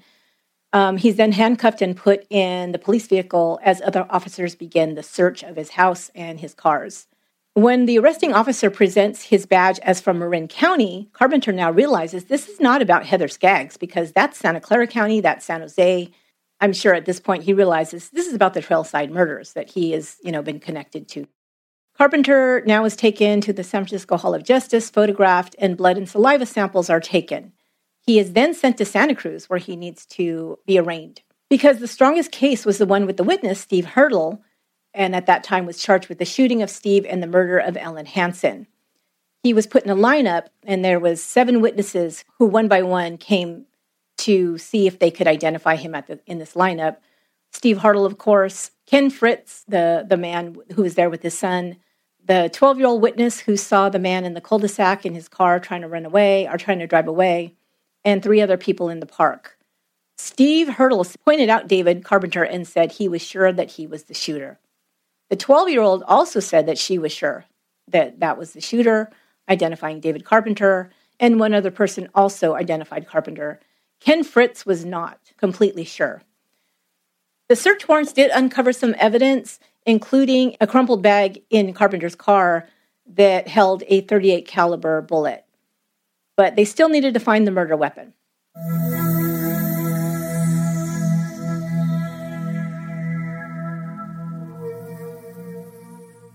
Karen and Shane Williams had fled. They had moved up north a little bit to Oakland, California. On May 18th, they held up a bank in Berkeley using Carpenter's gun. Shane would say that they held up the bank for money to leave town. They then fled to Los Angeles.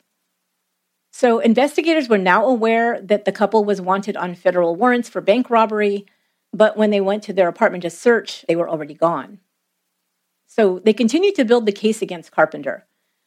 One of the things is they start pulling up some other unsolved murders and disappearances, trying to see whether there could be any connection to David Carpenter. One of these was Carol Laughlin. She had been a cashier working at a Curry Village gift shop. Curry Village is in Yosemite National Park. She had vanished in September of 1979, and her remains were found months later at the base of a tunnel near Big Oak Flat Road, which was on the outskirts of Yosemite National Park. The reason they thought this might be a connection to Carpenter was the company that Carpenter had gone to work for had supplied gift items to the Curry Village gift shop for many years. I did a little bit more research on this, and I am not completely convinced because the dates, if I got them right, I try to be careful on the dates because a lot of the sources that I used for research, the dates were very inconsistent. So I tried to make sure that I kept the timeline in order. And when I did that, my research, at least, shows that he did not start working for this company until after Carol Laughlin went missing. So I'm not completely convinced on that one, although it is an intriguing coincidence because of where she was taken from and where she was found, being in a national park. So yeah, I can understand why they would investigate that. Another one was Jennifer McDowell. She was last seen at a bus stop in Santa Cruz on May 27th, 1980. And her body was not discovered until October 19th, also in a rural area in Santa Cruz County. That's one of the ones that remains unsolved. But David Carpenter is also a suspect in that case. And also Diane Steffi. She was found strangled on Thanksgiving Day, 1979, on a Henry Cowell State Park trail. So they were looking at all of those cases. Now, if you remember, Kelly Menjivar, the 17-year-old who went missing in late December, who had known David Carpenter. I mean, imagine how horrifying this is. They find out that David Carpenter is a suspect in the Trailside murders, and their daughter is still missing. And her family at least makes this connection and calls the Daly City Police to tell them about the connection to the suspected Trailside killer, David Carpenter. And they told her that they would investigate. Remember, they hadn't really investigated because they put it down as a runaway. Her family, of course, never believed was correct and had continued to try and figure out what had happened to their daughter. Another big connection to David Carpenter would be made after the interview with Cindy Townsend, who had told the police about the running shoes he'd purchased just before the Santa Cruz murders took place. They then went and checked with the store where she said he had purchased them. The store clerk was able to give them the description and the type of shoe. These shoes had not been found during the search of Carpenter's home. They actually found a brand new pair of shoes that were found placed in plain sight, which they think was kind of like a decoy pair that he bought after he got rid of the other shoes. And they find that the treads of the shoes that he purchased, which are identified as Nike Electras, matched with the plaster cast of the tracks made by Ellen Hansen's killer. Media attention now starts to grow after his arrest, and he is now dubbed the Trailside Killer in the newspapers. And it's reported now that he is suspected of the murder of Ellen Hansen and the attempted murder of Steve Hurdle in Santa Cruz, plus 7 more murders in Marin County. Carpenter at this point is not speaking to police or the press. About 2 weeks after David Carpenter is arrested, Heather Skaggs' body is finally found. On May 24th, her body is found in Big Basin State Park. This is also located in Santa Cruz County, but about 22 miles north of the city of Santa Cruz. It's also a large state park, 18,000 acres, very much like the other crime scenes with lots of woods, trails. Her body was found by hikers near a logging operation in a semi-wilderness area. It was badly decomposed. The body had been placed behind a fallen log and covered over with brush in an attempt to hide it. But animals had dragged the body out of this area, and so it became visible to hikers when they were in that area. A bullet wound would be found below the right eye. That was still visible. And it would also be determined that there was evidence of rape. Like Ann Alderson, Heather Skaggs was also found in a heavily wooded area, 150 feet from a trail, and also one of her earrings was missing. And this is interesting because one of the things that is common with serial killers is to keep trophies, called trophies, from their victims. So this could be things like driver's licenses, jewelry, clothing. BTK was famous for having done this, but there was also several others who would keep things with them from their victims. People that research serial killers would say that this was a way to relive their crimes, to have something tangible to relive their crimes by taking something that belonged to the victim. It was also discovered that the bullet that had killed Heather Skaggs was from a .38 caliber weapon, and the bullet would also be identified as the same weapon that had killed the other victims. Now there's a direct link between Carpenter and the Trailside murder victim, from Heather Skaggs, who Carpenter knew and was the last person that she was supposed to be with, to the murder weapon of the Trailside killings. So Carpenter is now also charged with Heather's murder in Santa Cruz County. On June 1st, Shane Williams gets picked up and arrested in Los Angeles on the bank robbery and fugitive charges. A week after that, in Santa Cruz, David Carpenter pleads not guilty. And just in less than a week after Carpenter pled not guilty, on June 16th, 1981, the body of Kelly Menjivar was found. Her body was found in Castle Rock State Park near Big Basin, and she had been missing for over 6 months. Castle Rock State Park, just to give you an idea, is also in Santa Cruz County. It's about 50 miles south of Daly City, and this is where Kelly went missing from.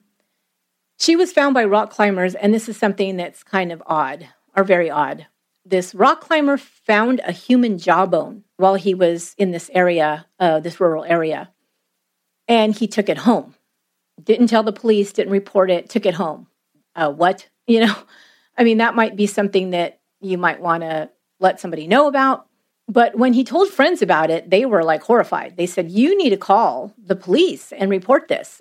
Dude, what has been going on around here? Or even if it has nothing to do with it, this could be the remains of somebody who's missing, who knows? So he calls the Santa Cruz police, and they come out and interview him, and they say, take us to the area. So he does. He points out to exactly where he found it.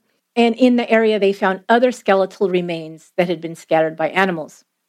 The dental records from the jawbone would be matched to Kelly. So her family would finally have an answer of what happened to their daughter, which is very, very sad. Carpenter was never charged with Kelly Menjivar's murder because they didn't have enough, but he is and still remains to this day the chief suspect in her murder. So the news about David Carpenter being the suspected Trailside killer had gotten back to Shane Williams, and he realized that this guy, who is now suspected in multiple murders, had given him this weapon. And he realized, I think this guy tried to set me up. He probably knew that Shane was going to use this gun in the commission of a bank robbery, because that's what he does, or in some other crime, and if he got caught with it, he then would be tied to these murders. So he kind of freaked out. He decided, I got to get rid of this thing. So he'd gotten rid of the gun. He had hidden it in an empty lot in San Francisco before he had fled to Southern California. So now that he is in federal lockup, he starts thinking about this and says, I need to tell somebody what I know. So he actually has somebody contact an FBI agent that he was familiar with. Of course, he's probably familiar with a lot of FBI agents, being a bank robber, but apparently this was one agent that he trusted. So he had someone contact him and say, tell him to come and see me, and I have some information for him. So the agent met with Williams on June 30th, and also Williams had his attorney on hand. Williams now tells the agent he can tell him where this gun was that David Carpenter gave him, but in exchange, he wants the charges against his wife, Karen, dropped for, aiding him in the bank robbery or aiding a fugitive or whatever her charges were.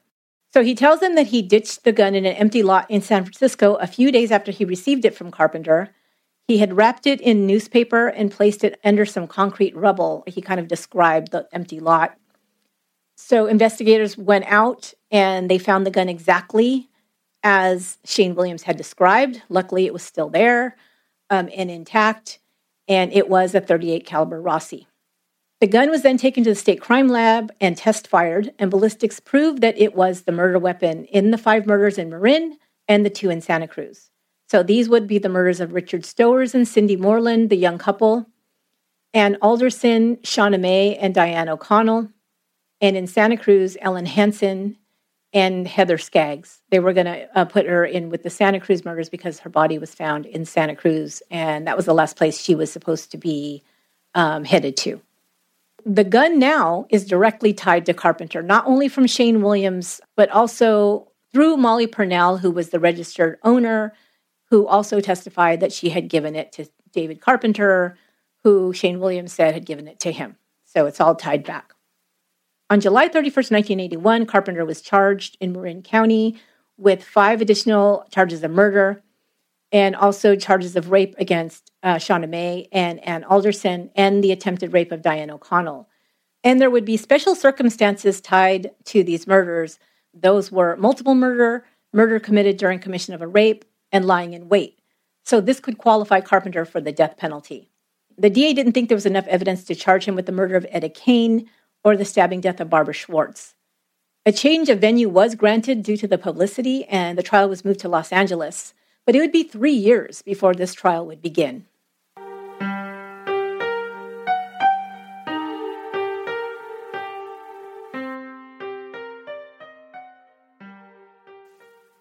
David Carpenter's first trial began on May 24th, 1984. His attorney asked for something kind of different. He asked for the guilt phase and the penalty phase of the trial to be heard by different juries. The judge granted this, but he decided that the 2 juries were going to be impaneled to serve at the same time. So this was unprecedented in California history. What this meant was there was 33 jurors total in the courtroom, and that's including the 2 juries of 12 plus alternates. So they had to have a pretty big courtroom. Good thing it was Los Angeles, because Santa Cruz, there's no way. It would have been way too small. So it started with the Ellen Hansen and Steve Hartle case. And of course, this was their strongest case because Steve Hartle was a witness, and he did testify at trial. It was a little difficult for him to speak because his vocal cords had been injured when he was shot. His voice would sometimes go out when he was tired. But he did make an excellent witness. He was very detailed in his descriptions of what happened that day, of the shooter, and everything that they needed to make their case in court. Molly Purnell also testified under immunity. She was granted immunity. She testified about the gun. Candy Townsend also testified about the time she lived with Carpenter at his parents' house. She had actually lived with him for 4 months. She described the gold jacket that was worn by the suspect as hers and that Carpenter had borrowed it, and then had said that it was stolen, and this was after Ellen Hansen's murder. During final argument, something kind of shocking happened. Carpenter's defense attorney admitted that his client had killed Ellen Hansen and Heather Skaggs. He must have realized there was just way too much evidence of guilt, and at this point, he simply was trying to convince the jury not to sentence his client to death. He described Carpenter as, quote, out of control and a mess. And he said that he was not capable of weighing the consequences of his decision to kill. This was something that he would kind of have to extrapolate from, witness statements and things, because Carpenter refused to be interviewed by the psychiatrist that the prosecutor had hired. So for the prosecution's part, they told the jury that they should find for first-degree murder because the killings were, quote, cold and calculated, and that the victims were shot through the head execution style, some of them after being raped.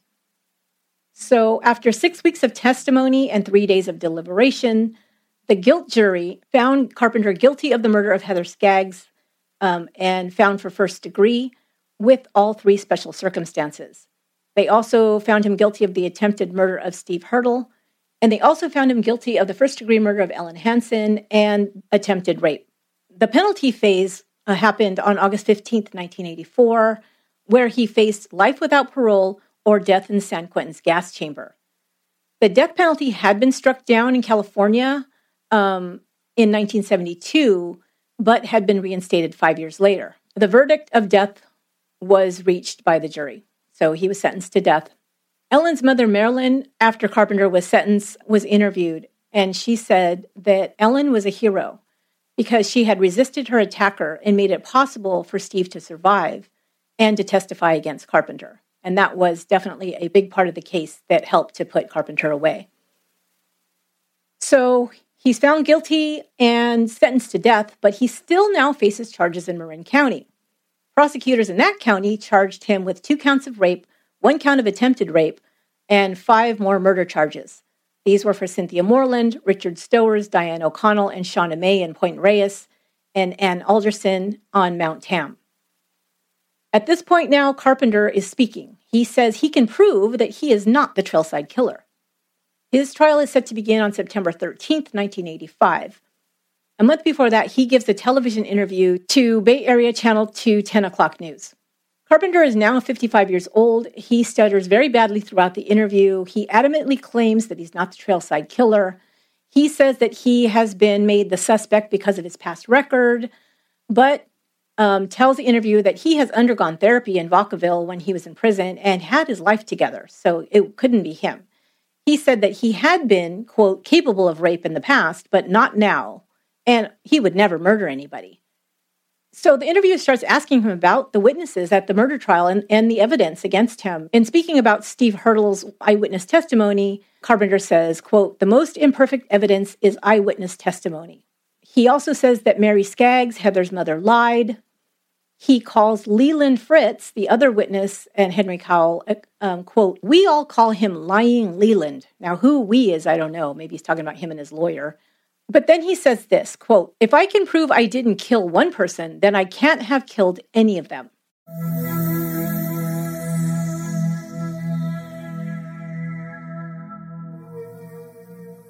The Marin County trial starts.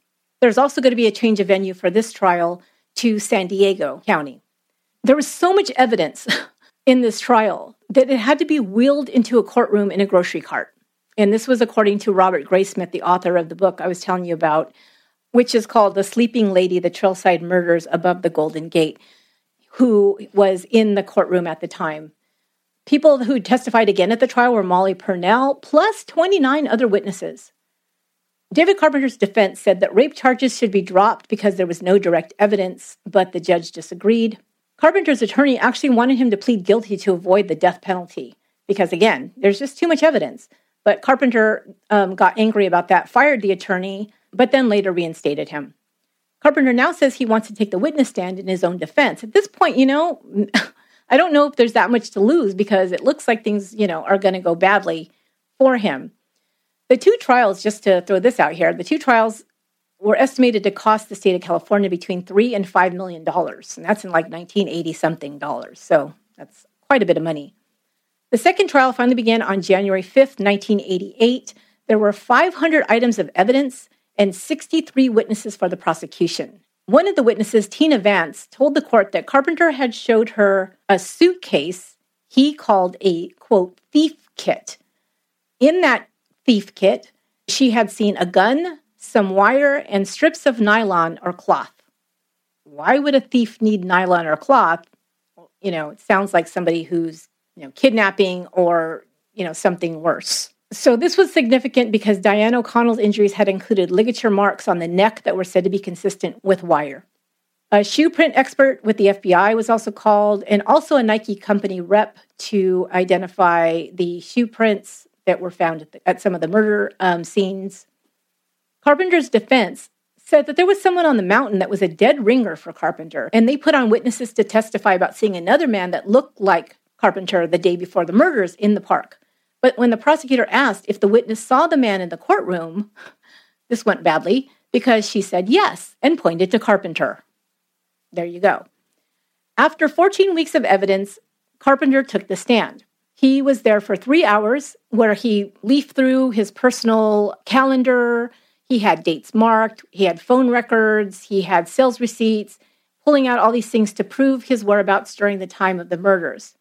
He gave alibis for each of the Marin County murders, but the only witnesses who could corroborate these alibis were his father, who was now deceased, and his elderly blind mother, who had since been diagnosed with Alzheimer's disease, so she was not able to testify. And others who were his so-called alibi witnesses were ex-cons he only knew by nicknames.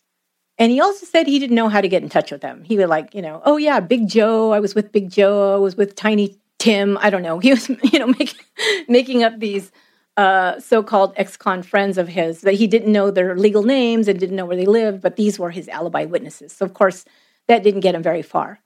He also tried to disparage the reputation of two of the key witnesses, including Molly Jo Purnell, who he said was a marijuana dealer, when there was absolutely no evidence that that was true. The prosecutor showed the jury a driver's license picture where Carpenter was wearing glasses, because remember, now he's not wearing glasses. They then showed glasses that looked identical that were found near Barbara Schwartz's body.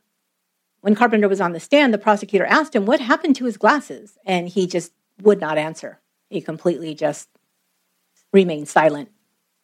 Carpenter also slipped up during his testimony when he told the story about when he was supposedly held up at gunpoint. Remember, he's always wanting to tell these stories about these things that happened to him, right?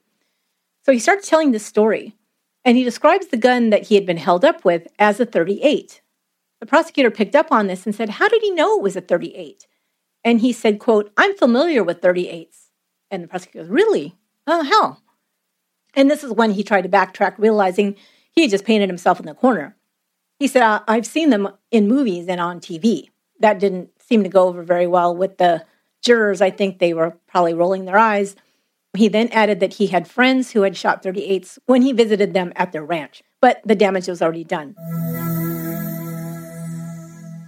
Lastly, this was his big alibi claim. He tried to claim that there was a letter that he'd written and posted as part of his job, and it happened to post on the day of Ann Alderson's murder, which was October 13th, 1980.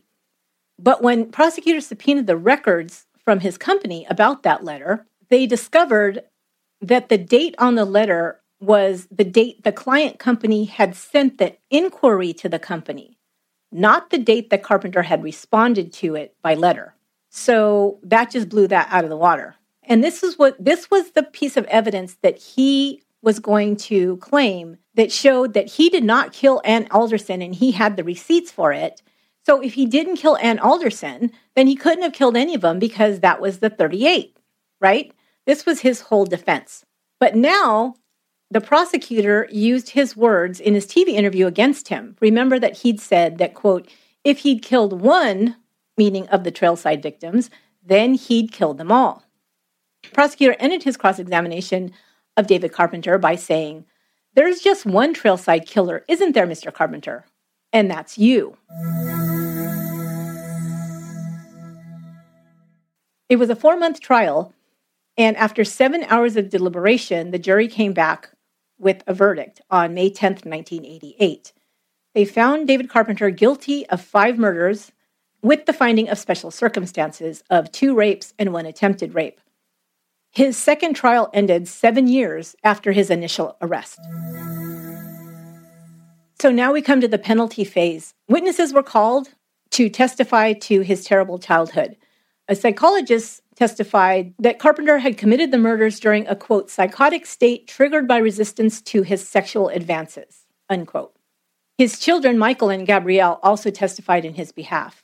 A witness for the defense was a psychologist who said that Carpenter committed execution-style killings because of untreated psychosexual problems. So they were agreed that Carpenter was a person who was a sick person, but a person who knew what he was doing, who was very planned and methodical, and was guilty of first-degree murder. After 8.5 hours of deliberation, on June 27, 1988, the verdict was for death. The judge handed down Carpenter's death sentence the following month, sentencing him to be executed in San Quentin's gas chamber. And this is a quote of what the judge said at Carpenter's sentencing. Quote, Mr. Carpenter is, without question, a serial killer and a habitual criminal likely to commit violent acts against others.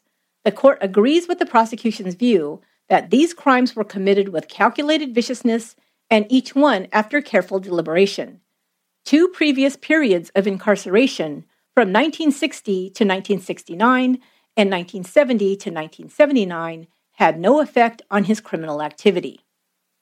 At the sentencing, Carpenter glared angrily at the judge. Everyone in the courtroom said they felt the anger and hatred that Carpenter was radiating and felt that the right decision had been made.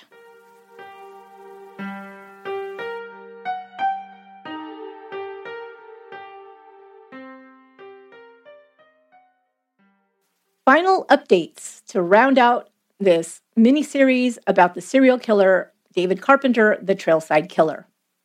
In 1995, Carpenter's conviction in the Santa Cruz trial was overturned due to jury misconduct. But the California Supreme Court reinstated the conviction in 1999. In 2009, San Francisco police reopened the murder case of Mary Frances Bennett, the jogger who'd been stabbed to death at Land's End. A DNA sample was matched to David Carpenter, thus confirming his responsibility for one more vicious murder. Although he's never been charged with the murders of Etta Kane or Barbara Schwartz, he remains a suspect, and their families believe that he was the person responsible for taking the lives of their loved ones. David Carpenter remains on death row at San Quentin Prison to this day. As of this writing, he is 91 years old, and he continues to maintain his innocence. Wow, that will just about do it for this episode and conclude the miniseries, The Trailside Killer. That will also wrap up our 5th season of Once Upon a Crime. Can you believe Once Upon a Crime has been in existence for almost 5 years? We'll be celebrating our 5th birthday next month with a special bonus episode on June 7th to kick off Season 6. We may even have some special giveaways and prizes for our listeners. I hope you'll join us then for the celebration. I'd also like to give a special shout out to our newest VIP patrons, Rachel M. and Dave H. Thank you both so much for your support of Once Upon a Crime at our top tier level. To find out how to support the show and receive merchandise, bonus episodes, and more, go to patreon.com/onceuponacrime to get all the information and to join. Once Upon a Crime is written, produced, and edited by me, Esther Ludlow. Our administrative research and production assistant is Lorena Garcia. Our copy editor is Crystal Dernan, and original music and final sound mix is by Aaron Goldberg. Until next time, as always, be good to one another.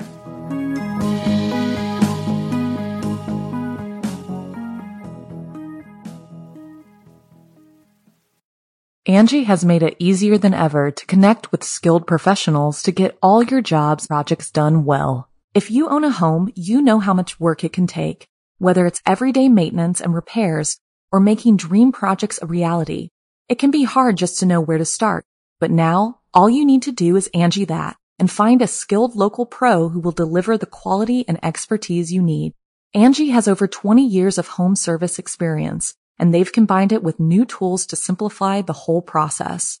Bring them your project online or with the Angie app, answer a few questions, and Angie can handle the rest from start to finish or help you compare quotes from multiple pros and connect instantly, which means you can take care of just about any home project in just a few taps. Because when it comes to getting the most out of your home, you can do this when you Angie that. Download the free Angie mobile app today or visit Angie.com. That's ANGI.com.